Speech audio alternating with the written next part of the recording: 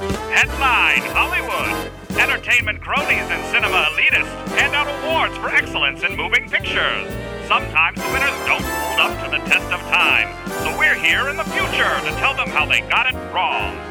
This is Switch the Envelope. We're back switches. Welcome to Switch the Envelope, a podcast that aims at rewriting Hollywood award history. My name is Corey. My name is Jeff. How you doing, Jeff? I'm fantastic after our week off. That's right. We had a week off, family getaway, and there were some birthdays in there, and we had to. Well, it was Halloween. there was a lot of family time that needed to be had. So we took a week off, but we're back. Switches. No, I don't think that's gonna work. No, I like it. I like it. We gotta sell it. We're back, switches. Something no, like that didn't that. work. Wait. Yeah, I don't. You gotta have like a Sam Jackson voice. I am not gonna do that. Okay. All right, let's go. Every week, with the help of our super time computer Al, we take a year in a category from a Oscars of years past and decide who should have really won the Oscar by switching the envelope. So, Jeff, why don't you go and fire up Al and see what year and category we're going to go to this week. Okay.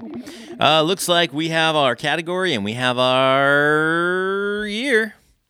Always fun. Always fun. All right. This actually looks like a really good category and a really good year. Oh, does it? It does. Corey does not know yet.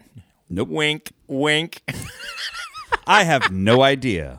No, we're gonna let Corey know by giving him a couple of. We're gonna let Corey know by giving him a couple questions in a game we like to call. That's right. It's time for headlines. Now the game is actually called Headlines, but Corey likes to say it's time for headlines. But it's actually called Headlines. I got to do my it's like monster truck rally voice. I like doing it. Or it's cool, man. I like it. Or sexy. Wrestling. Whatever floats your boat, man. Sunday. Corey's really into the wrestling. No, not at all. His favorite man is Hulk Hogan. Is he still wrestling? No, I don't believe so. Didn't he just do a sex tape or something? That was like a decade ago, but yeah. Okay. Yeah. We should do a Switch the Envelope where we rate sex tapes. Switch the sex tape. Next week Yes! on Switch the Envelope. We're going to talk about which Switching the sex tape tapes should have won Oscars. All right, so we're talking about the headlines of this year. The first headline we have is on the NBC network television show ER, Dr. Doug Ross leaves the show. On the show ER, his name, you know him as George Clooney. Oh, yeah, my favorite person in the world, George Clooney. Yep. He's the only one I would switch teams for, man. I love me some George Clooney. So what year is this? He left ER. It was a sad day when he got married, Dashed my hopes of ever becoming his pool boy in Italy. You never know, man. He owns a lake, man. Does he own a lake? I don't think he owns the lake, but he has a villa on Lake Como. He owns the lake. He owns it. I bet he owns the lake.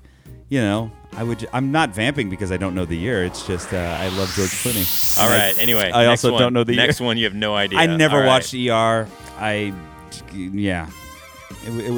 was like an adult. Oh wait, hold on. That gives me kind of a clue. It was an adult show back then. I wouldn't have watched it. It was like not appealing. Honestly, I to love me. this show. This show is Really? fantastic. I've actually rewatched this show. Really? Yeah. It's good. It's so good, especially the first few seasons with George Clooney, and it's got Goose, man. Goose is on this. Goose is in the and he hasn't died yet. Does he die Spoiler on ER? alert! Spoiler alert for anybody that's gonna watch ER. Does he die in ER? He's the only cast member that dies in the show. Oh, I thought you were referring to him dying in Top Gun. Also, spoiler alert. Dude, for some reason, people just like to kill off Anthony Edwards. The only other show I've seen him in was Gotcha. Gotcha. In the 80s. Gotcha. He didn't die in that, though. Oh. Well, good for him. Yeah, okay. I don't know the year. Like 93. I don't know. Whenever 93. Whenever the fuck George Clooney was on ER. Since ER started in 94. Then he probably didn't leave the show in 93. Although technically not on the show in both of these years. In this year, there was a very fantastic outdoor concert. Oh. Okay, it was the 30-year anniversary of this concert. It was all about peace and love until Limp Bizkit got up there, told everybody to break some shit. Ooh. It was a pretty terrible concert where people got really hurt, really affected, and then they never did this concert again. This was the third time they did Woodstock, right? Yes. And then they did no more. Yes. Yeah, I know what year this is. You said 30-year anniversary. They did 3 of these.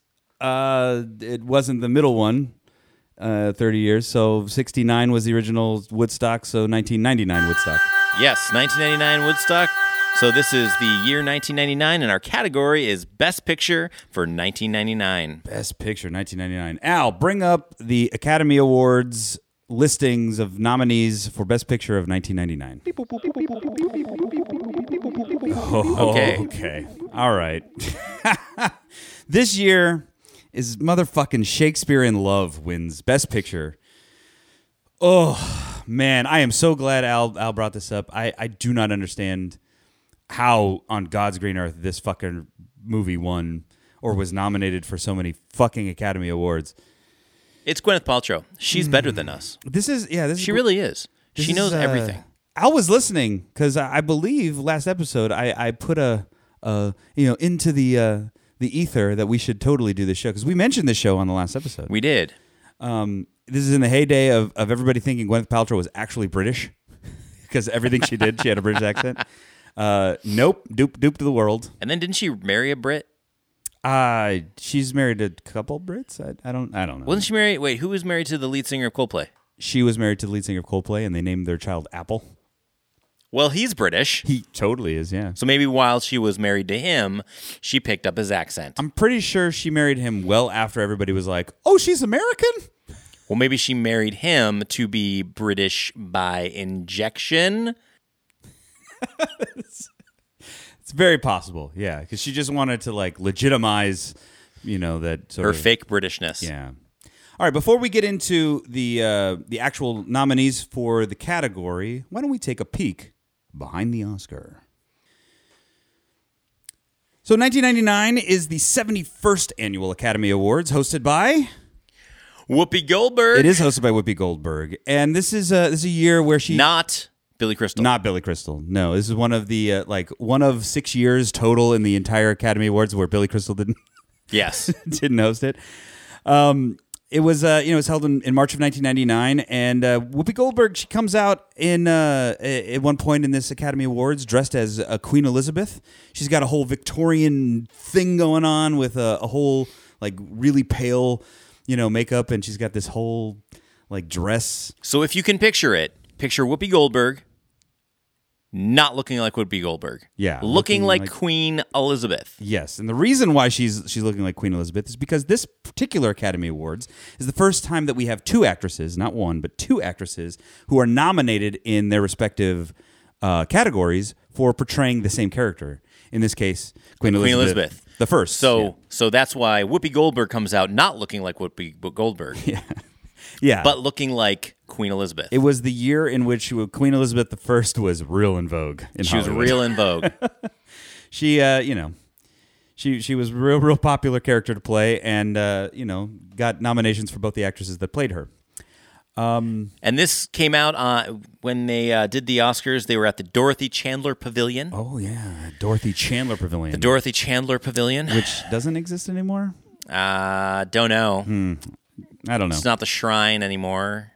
It's the what's it held at? Doesn't matter. Nobody cares. It was the Kodak Theater at one point. Kodak Theater. I think it might be Shrine Auditorium now. Is it Shrine where they're doing it? That's right. They are not at the Kodak Theater anymore. They're at the Shrine. Yeah. If anybody knows what the real answers to this are, just angry hashtag us on Twitter. Hit us up at Twitter at Switch Envelope. Tell us why we were wrong. We love seeing people correct us. Honestly, we do. It keeps us honest. You know what I'm saying? Interestingly enough, yes.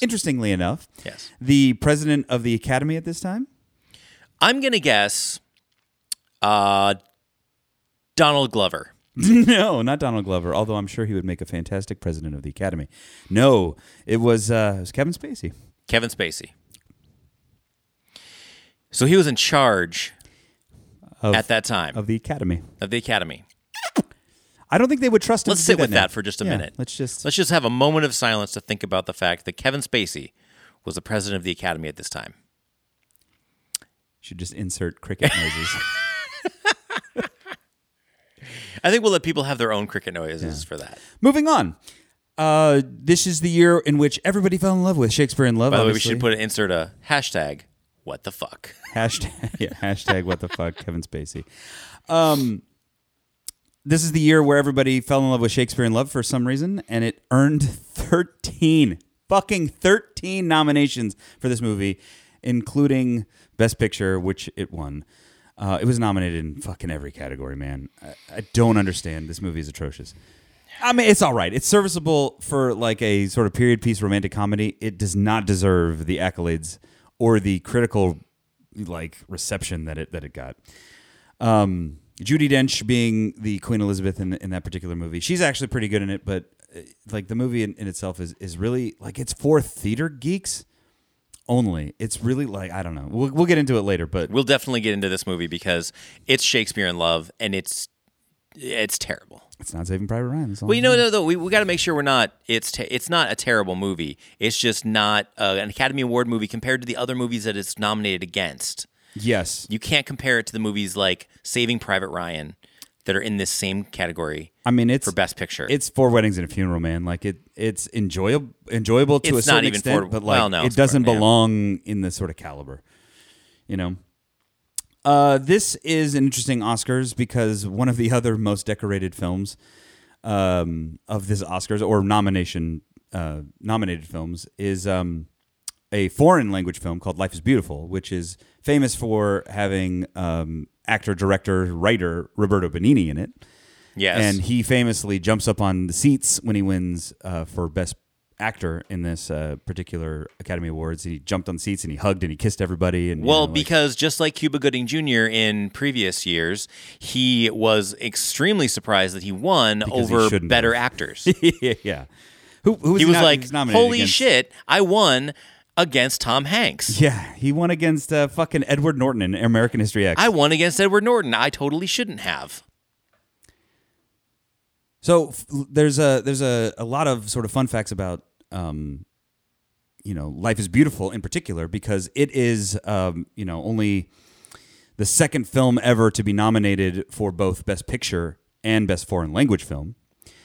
Roberto Benigni specifically was nominated as a director, a writer, and an actor, and he's like the second person only ever to win an Academy Award for acting in a part in which he directed himself, which is interesting. The only other person to have done that up until that point was Laurence Olivier for Hamlet. You know? Yeah. So I mean that's pretty cool that he got to do that. I mean I would disagree with their choice, but it's fine. He's only the third performer ever to win an Academy Award for a non-English speaking role. And he it is what it is, man. Like Life is Beautiful. We'll get into it later because it is part of the nomination list, but it's weird tonally. Like I'm not sure what people saw in like what the Academy was like then that they saw. Well, it was run by Kevin Spacey, so let's just leave it at that. That's true. And fucking move on. It was just his favorite movies. It was his favorite. It was definitely his favorite movies. Yeah. And that was Switch the Envelopes, Peek Behind the Oscars. Now what we're going to do is we're going to take a look at the nominees for the 1999 Best Picture. And the nominees are Shakespeare in Love, The Thin Red Line, Elizabeth, Saving Private Ryan, and Life is Beautiful. Okay, that's the full list of all the 1999 Best Picture nominees, and the winner of that list was Shakespeare in Love. Yes, unfortunately, Shakespeare in Love won Best Picture over a few other good, like really good movies. Now, obviously, this is all up to interpretation, which is the entire show, because Corey and I think, are in agreement that Shakespeare in Love, it's a chick flick. That aside from being a chick flick, it's it's got It's some not in really the same caliber as the other movies that are on this list. It's got some really like just corny, chick flick.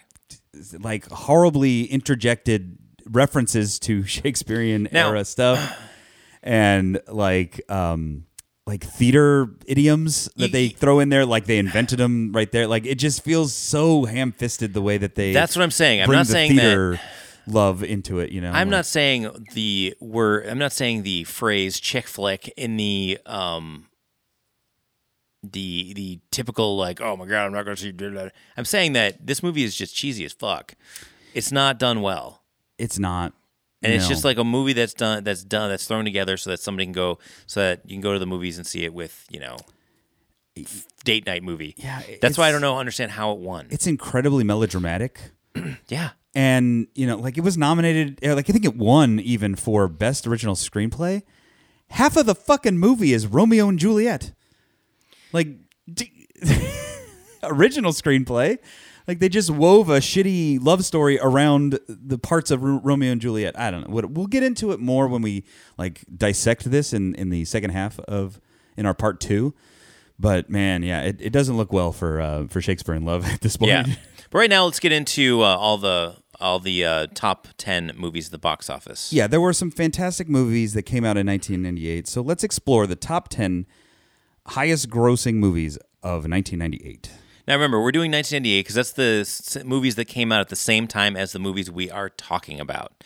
So even though the Oscars were in 1999, all these movies came out in 1998. So we're going to talk about the top 10 movies at the box office that came out the same year as the movies we're referring to.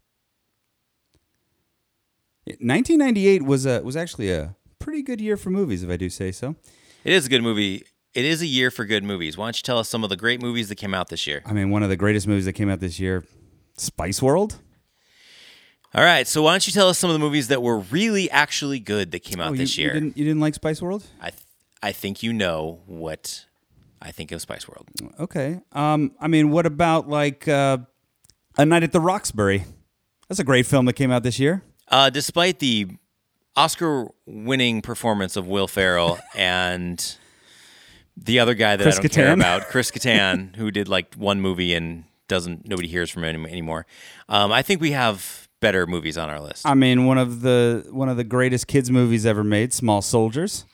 Actually, I think that movie should have been nominated for Best Picture for visual effects. Oh, you know what? Yeah, maybe. Although, I went and stood on the set of Small Soldiers. I have a place in my heart for Small Soldiers. Do you? It doesn't belong on our list, though. Okay.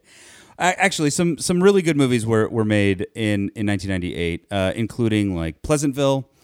Pleasantville's is one of my favorite movies of all time. Better than Small Soldiers? I like it better than Small Soldiers, but I do recognize that the people better than Urban Legends love Small Soldiers. It's a beloved film that was made in 1998.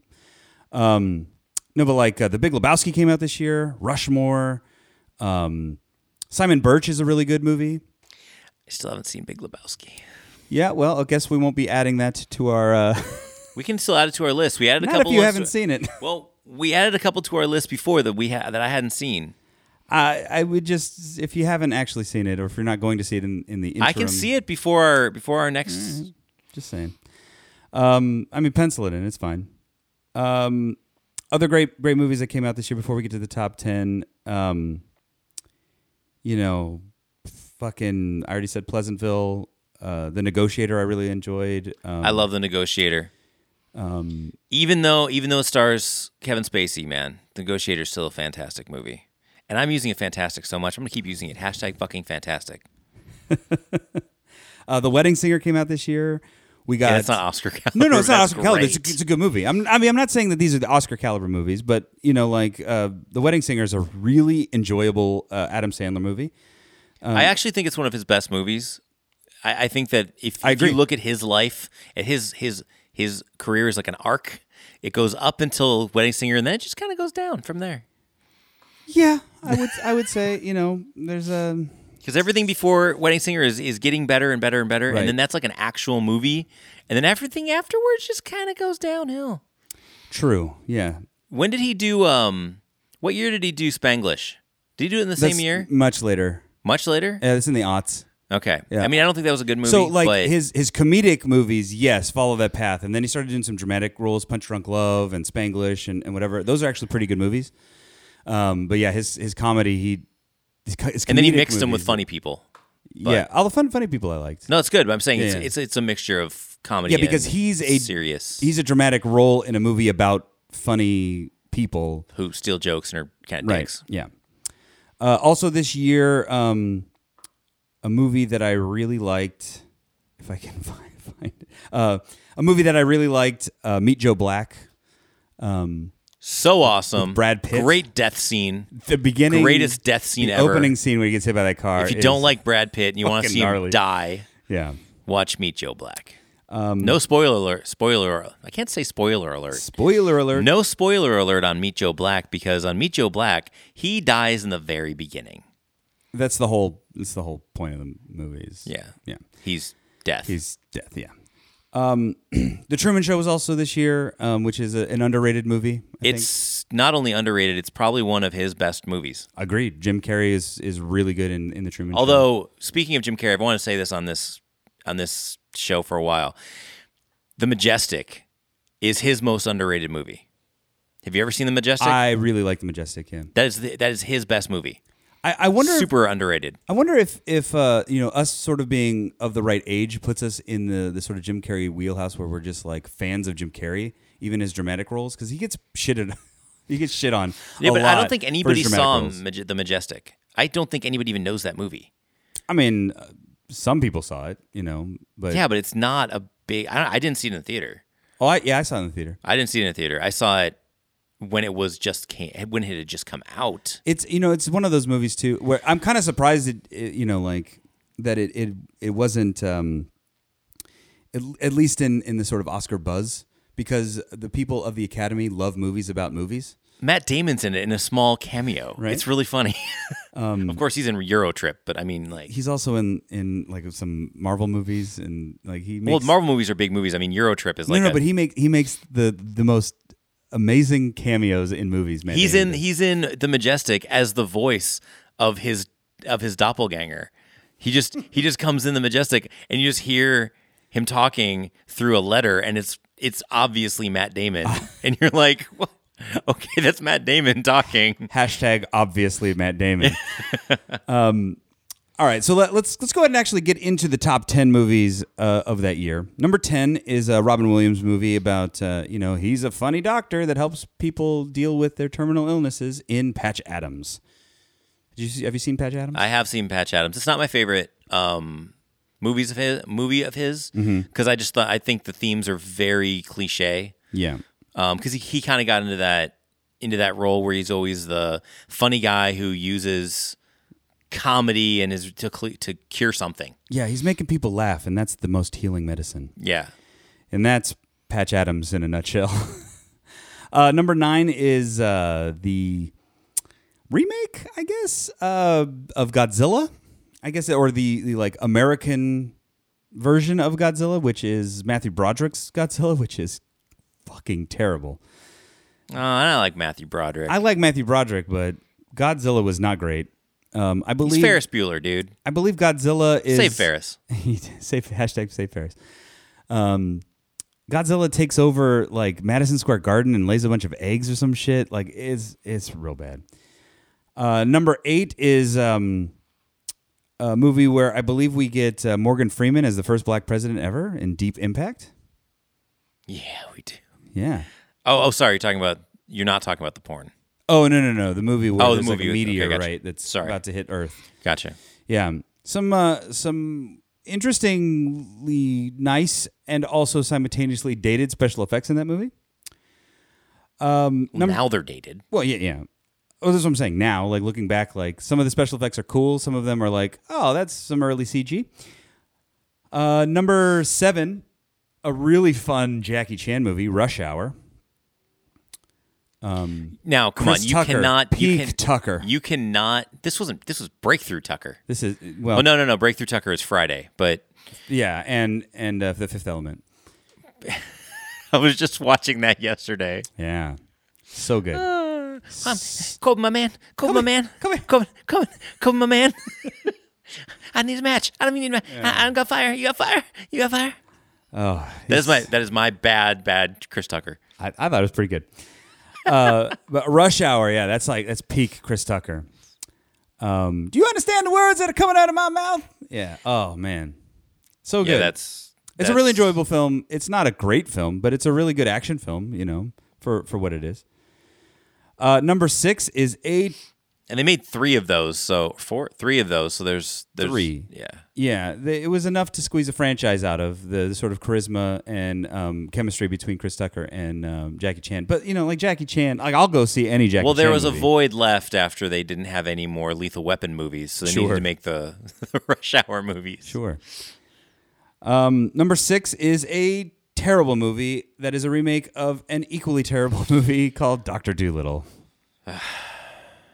I don't get.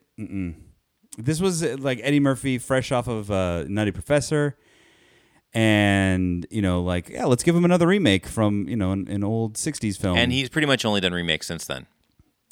Kind of, yeah. Dr. Dolittle, not great. It is. I mean, a lot of people went to go see it. It was 6th on the list, but it is hard to watch. I think Norm Macdonald is the voice of a dog in this movie. Yeah.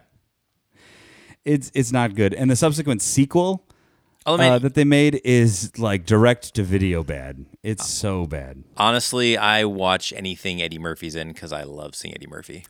I like Eddie really Murphy. Do. I really do. It doesn't matter what he's what he's in. But the Dr. Dolittle movie is kind of sad.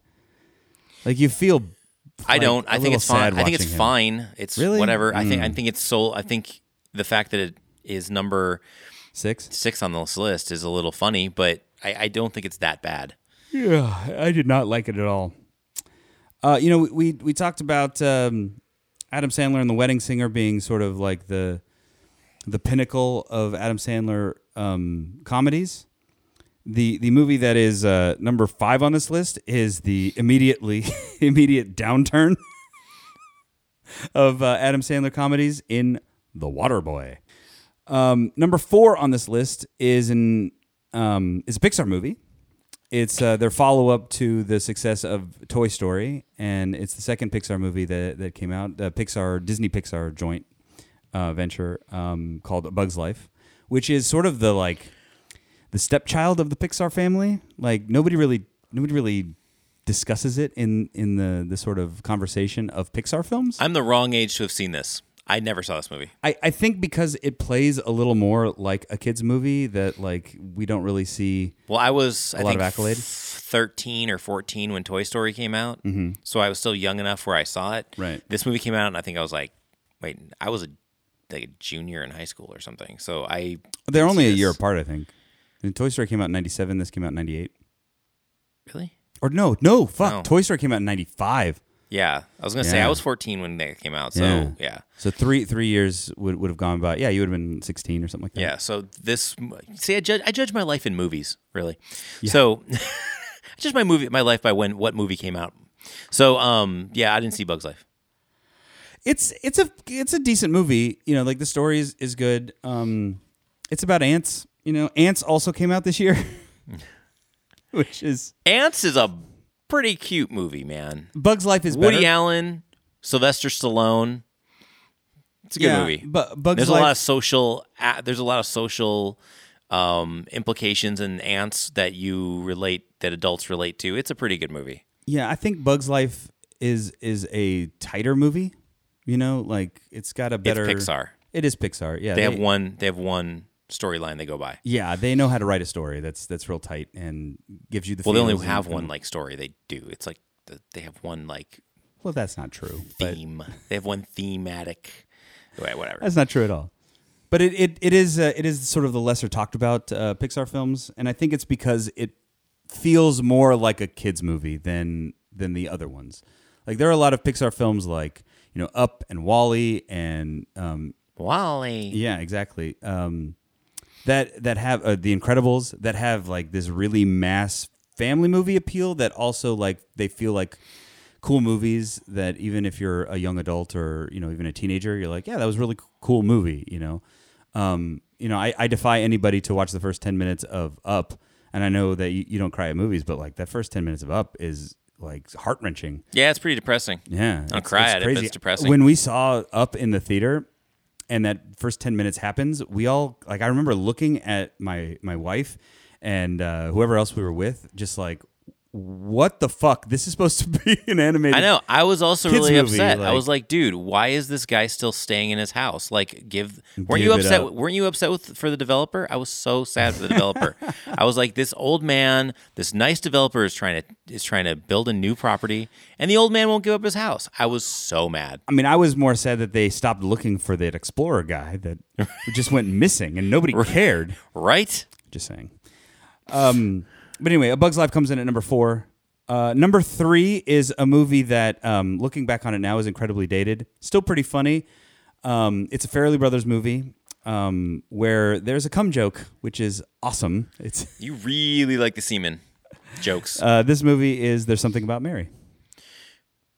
This is a great movie. Like I said, it's a little dated now, but I feel like it's still funny. I will say that the movie became funnier just by Matt Dillon's character. Yeah.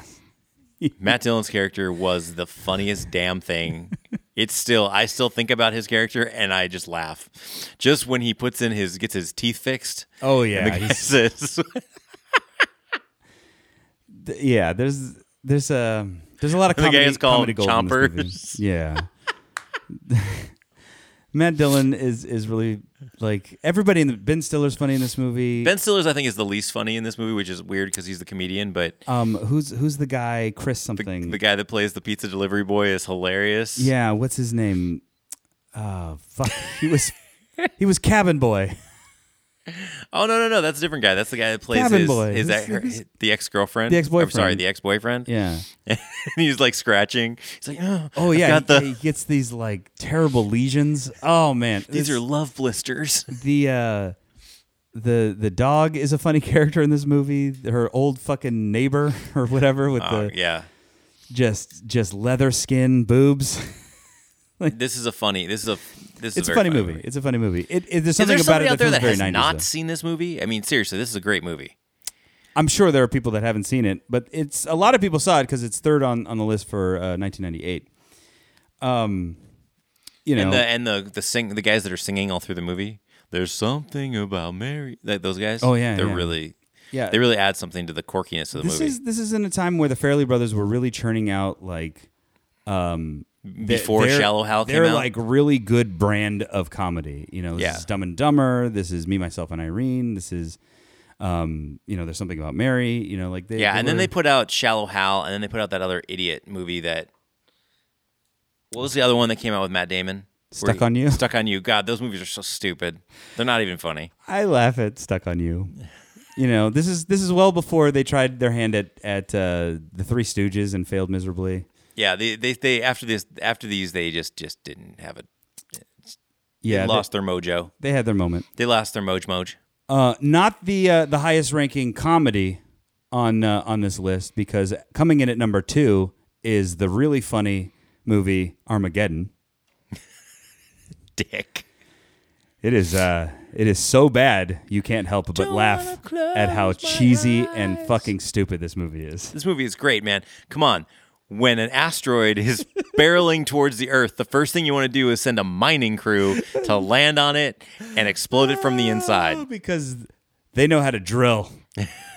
You want to find the best mining crew in the country to go land on it and drill it from the inside. How do you even like? How do they sell this? How do they sell this to the studio? What metric are they using to find the country's best drilling crew? Like, No. I feel like that would be incredibly arbitrary. It's just like there's this crew close. They're the best drillers. Close to us, but they're not willing to go to space. But there's this other crew that's totally They're willing. such good drillers. They drill the best out of anybody. To they fly- drill the fuck out of the ground. Like, how do you convince these like blue collar union workers to fly a nuclear bomb? Nuclear or nuclear? Nuclear. Nuclear or nuclear? How does President Bush say it? Because that's the correct way, right? The nuclear? Nuclear. Or nuclear? Nuclear. Nuclear? Nuclear. Is it nuclear or nuclear? No, nuclear. Nuclear? Nuclear. Nuclear. Nuclear bomb. Nuclear. Nuclear. Now I don't know. How do you convince a team of blue-collar workers to fly a fucking atom bomb into space to leave it in an asteroid? Like, I got it. I know exactly how. You find the one who has Steven Tyler's daughter, Yeah. and then that one who can make Steven Tyler sing the theme song to the movie. That helps. That's the one that Yeah, you have that helps. go on to the asteroid. Yeah. You know what? They don't give enough credit to Steven Tyler for connecting For the dots selling for this saving the world. movie. No, Yes. for saving the world, because without his connection to his daughter, we don't get her boyfriend Ben Affleck, who's part of the world's best mining crew, who's also pretty cool at being astronauts. Just saying. Exactly. That movie is absolute garbage. Fight me. But you know what? Yeah. It's number 2 on the list. It is number 2. So Everybody saw millions Armageddon. of people saw Armageddon. But you know what? Slightly more people, by the tune of $15 million worth at the box office. Phantom Menace 1. No, that is the next year. Oh. Saw our number 1 highest grossing film, and it is one of my favorite films of all time. Karate Kid Part 1. Karate No, Kid Part 2. Those are all, Karate Kid Part 3? I think they all exist previous to 1998. Okay. Yeah. They all happened, I think, in the 80s. Okay, fine. I don't, maybe Karate Kid Part 3 was in the 90s, but like 90? Fine. Is it American Werewolf in Paris? No. American Werewolf in London? No, American Werewolf in London is, no. Okay. No. This movie is one of my favorite movies of all time. Spice World. No, Spice World is much further on the list. I wouldn't have said Spice World earlier if it was in our top 10. Okay. I would have saved it for All right. top 10 greatness. But no, this movie is Bend It Like Beckham. No, actually I do like that movie. Really? As a fun indie movie, but you know, it wouldn't Is that an indie movie? I thought that was a normal movie with Keira Knightley. It's an indie movie. Oh, It was a smaller film. No, this movie is Saving Private Ryan. Oh, okay. That was the number 1 movie? Number 1 movie at the box office in Oh. 1998. A really fantastic movie. A good war movie. A good just like solid story. You know, A good movie where like people just die. people do die. That opening sequence is so fucking intense. Also, Oh my God. Mythbusters totally blew that to shit. The opening sequence. The opening sequence. How did they blow the opening sequence to shit? Because they took a 50 cal gun and shot it into water and see if the bullets would go through water. Oh, the guys getting hit. Because that was in the whole water. opening sequence. Is all those guys dying from getting shot in the water. I mean, they were pretty close to the surface. If you're close to the surface, it's No, still they gonna did fuck it in you up. Mythbusters. We'll talk about it later. All right. I know, like the velocity of the bullet once it enters the water decreases significantly by like if you're 3 feet under, it would hurt, but like you wouldn't die. But yeah. Yeah, they did this thing where they disproved that a bullet can't go through water. Either way, then they get to the beach and all mayhem happens. Still, dudes get fucked up in that movie. Like, Well, why would crazy you in the have beginning. your troop transports open from the front? That's a good That question. doesn't make any fucking sense. It's a beach landing, man. It's a beach landing, and you have this giant thing where you can see you coming for hundreds and hundreds and hundreds of miles. Also, they didn't care. And it's like, hey, we're coming. You have a 12-hour notice that we're coming because you see the ships lining up, and then we finally get to the beach and we're dropping the door open from the front. In a straight line to these 50 caliber machine guns, and then they just like line them up and just Yeah. shoot. That's just awful. I really feel for those soldiers who were like as you were getting into the transport, you were the last one to get in the transport because you're the first one out that fucking door. Oh man, that'd be awful. Oh God, it is terrible. The depiction of sort of like war in this movie, even though you feel like what they're doing is important in this movie, as opposed to sort of what happens in another movie that was nominated in this movie, or in this category this year. There's still an appreciation for the sacrifice they made in this movie, but the like sense of the shittiness of war in this movie was incredibly, impactful to me at the age that I saw this. I was a teenager when this movie came out, and I remember seeing it in the theater opening weekend, and coming home from watching this movie and having a 2-hour conversation with my parents about life and how shitty global struggles are and war, and it really affected me in a way through my adolescence that has stuck with me. Well, my experience was a little different because I had my girlfriend at the time watching with me, so I think I was probably making out through most of this movie. It's a weird movie to make out. Only the parts that weren't stressful to watch. Most of this movie is pretty stressful to watch. I would pick and choose. Oh, okay. So I keep one eye on this, one eye on it, and one eye off. Every time Vin Diesel would come on the screen, she'd get all hot and bothered, and you'd make out then. Pretty much, yeah, pretty much. But then he dies. He dies pretty soon. He does. There's a lot of death in this movie. There's a lot of death. Yeah, that's why I didn't like to see it. So that's why I closed my eyes and buried my head in my girlfriend's lips at the time. Good for you. Yeah, I don't remember her name was. So well, why would you? Doesn't matter. Yeah. That's high school. Who the fuck cares? That concludes our highest grossing films of 1998. Is there anything in there, or some of the movies we mentioned earlier, that you feel were better than Shakespeare in Love that we could potentially add? There are some movies that came out. I hate Shakespeare in Love. Okay. Just going to put it out there. Let's go over some of the movies we're going to add. Yeah, what is a movie that comes to your mind that was made here that might be a contender? Well, if I think about the movies that came out in 1998 that I would add to this list, I have to say that American History X, which Edward Norton was nominated for Best Actor. He lost, but the movie itself is a fantastic movie. It should be nominated. It's a powerful movie too. It's powerful. It's a great movie. I don't know why it wasn't nominated for Best Picture. I don't because Shakespeare in Love was. But fuck Shakespeare in Love. This movie should have been nominated. And there's no reason why. Fucking movie about Queen Elizabeth I that you sleep through. This movie is about intolerance. It's about being tolerant with intolerance. It's about dealing with shit that happens in your life. It's about it's just there's so many aspects of life that go into this. I'm gonna say that I'm a little surprised that you are nominating this movie because it's in black and white. It's a good black and white. It's one of the good ones. It's one of the good ones.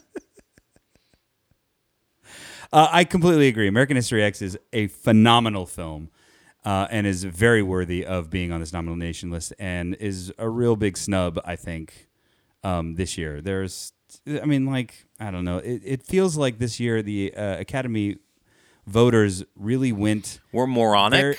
They were just so cliched, fucking predictable and bland.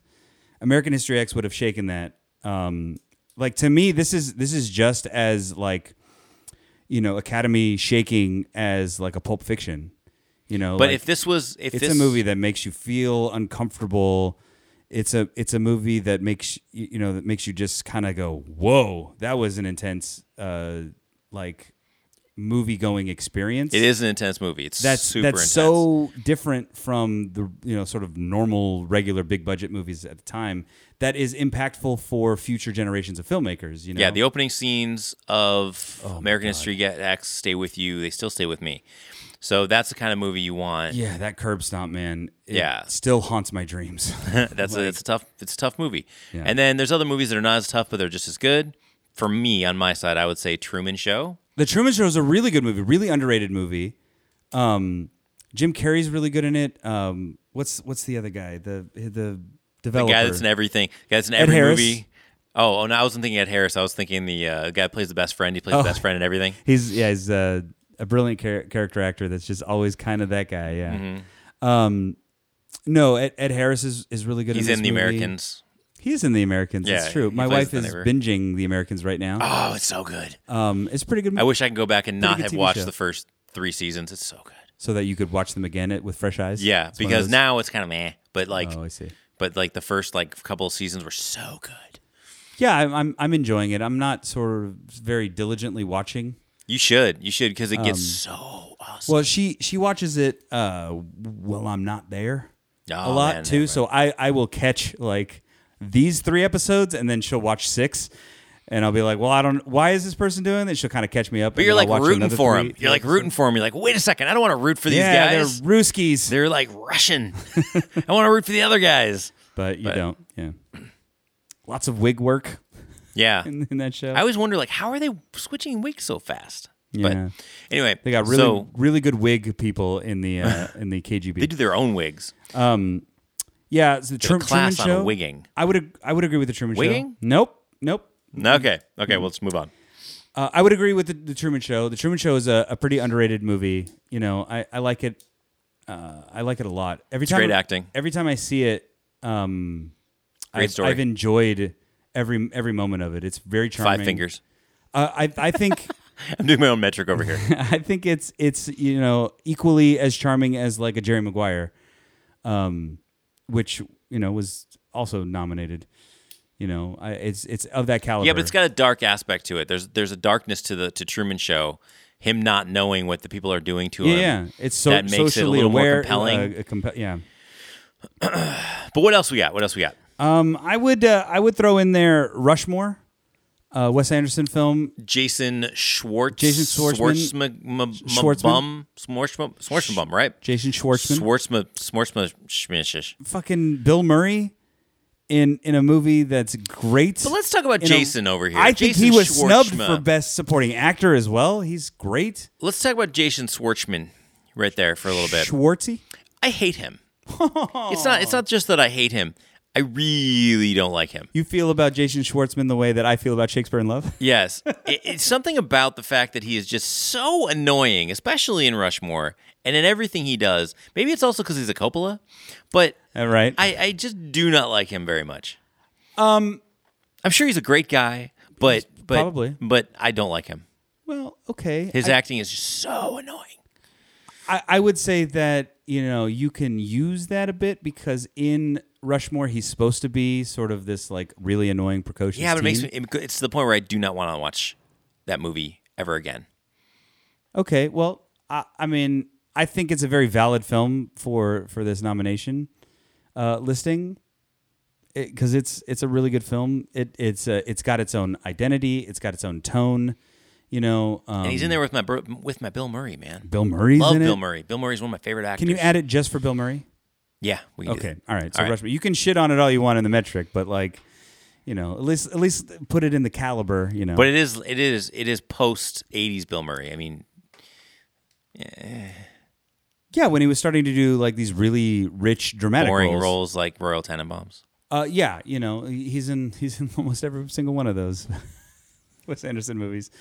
Yes, like Life Aquatic. With Steve Zissou. But yeah, Rushmore for me, add it. Okay, so I think is that the only ones we have? There is one more that's kind of a sleeper for me. It's one of my favorite movies from when I was a teenager. Enemy of the State. No, that's a good movie, but not Oscar caliber. It's got Barry Pepper in it. Plays the sniper from Saving Private Ryan. Better in Saving Private Ryan. And okay, wait, it's got one of your favorite actors in it. Will Smith? No, one of his first films, Jack Black. Jack Black is in that movie. That's Yeah. true. He's one of the tech guys in the with like Jamie Kennedy. Jamie Kennedy and Is it Jack Black Jamie are Kennedy the and Jack Black. Yeah. Yep. Not Oscar caliber. And Mr. Gene Hackman. Gene Hackman. Yeah. Yeah. Who's also in Royal Tenenbaums. Royal Tenenbaums. Yeah. Full circle. Here we go. No, this We're like movie, a walking IMDb. This movie is the one that I want to add is a little debatable. It's a real. Well, tell us the fucking movie. It's one of my favorite movies from this era, and it's incredibly charming as a film, and that's Pleasantville. I love Pleasantville. Do you love Pleasantville? I would All right. absolutely put this on the list. Cool. All right. Pleasantville gets a little bit of flack for being like I don't know. Like I don't know. Cliche? It's not even the cliche. Like they make fun of cliches in the movie. They make fun of cliches, but the cliche is not about what they're making fun of. The cliche happens when they're doing such an obvious social commentary in the movie. There's some real. They're doing social commentary, but they're doing it in a super obvious way. There's some real sort of deep human moments in this movie that are incredibly powerful. They talk about how Well, we'll get into it. We'll get into it. So you want to add it? Yes. All right, cool. Pleasantville will be added. All right, so our full list of nominees then. So there's 5 nominees plus our 4 brings us to 9. Are Shakespeare in Love, Life is Beautiful, Elizabeth, The Thin Red Line, Saving Private Ryan, Pleasantville, The Truman Show, American History X, and Rushmore. So, if you haven't seen any of these movies, you have a few days before part 2, before we reveal our ranking through our 5-finger metric. I highly recommend you see Pleasantville or Truman Show. Or American History X. If you have not seen American History X, go see American History X. We thought Edward Norton was great in Primal Fear. He's even better in American History X. He is. He's really good. Equally different part. But Different part. still, just super angry. just skin crawly, creepy. In don't parts. forget Edward Furlong, because Edward Furlong plays his younger brother, Right. and he is great in it. There's not a lot in American History X that isn't fantastic. Fairuza Balk does a great job. I really love Fairuza Balk. Really? I'm sad that she didn't have much of a career past the The Craft. the 90s and early aughts, because She's got a very interesting look, though. she does. She can't do a lot of different parts, I think, because True. I think the last thing I saw her in was the what's that? The Wild Deuces, or the Deuces Wild. Deuces or Smoking Aces. Was she No, in Deuces Wild. Deuces Deuces Wild. That was the last thing I saw her in, and I haven't seen her in too much after that. Yeah, I mean, I'm sure she's working here and there. She probably did some TV work that we're not noticing. Lifetime original movies. Or like a CBS sitcom. Hallmark or not original sitcom, movies. Like a formulaic, crime drama or something. But I was a real big fan of Fairuza Balk in this era. And, give Fairuza Balk some more Yeah, roles. come on. Switch the actors. Switch the actors to Fairuza Balk. I like her a lot. Those are our nominees. Go see those movies so that you're kind of on the same page with us. And give us your review of these films. If you've just seen something for the first time, we want to hear about it. We want to hear about it on our Twitter at Switch Envelope. Yeah, if we've convinced you to watch a movie that you never thought that you would want to watch because we've recommended it to our nomination list, or we talked about it or whatever, drop us a line on our Instagram. At Switch the Envelope. Or our Twitter at Switch Envelope, Yeah. which you said, right? Yes, I did. I hope I you did. I did, but it's cool. You can say it again. Yeah, at Switch Envelope. Follow us. And as always, like, subscribe, and review our show on any platform that you're listening to us on. And most importantly, share the show with your friends, with your loved you ones. hear that? You hear that music coming in? Absolute strangers. You hear that music coming in? I do. It means it's time for our show to be over. That's true. Part 1 so sad. is finished. That's so sad. Yeah. I'm always a little sad when the music starts. It's a gleaming bit of hope, though, Jeff, because it means that there's a part 2 that we're going to get to. Yes. So we'll get to these nominees. We'll rate them. We'll find out who should have really won Best Picture in 1999 next time on Switch the Envelope.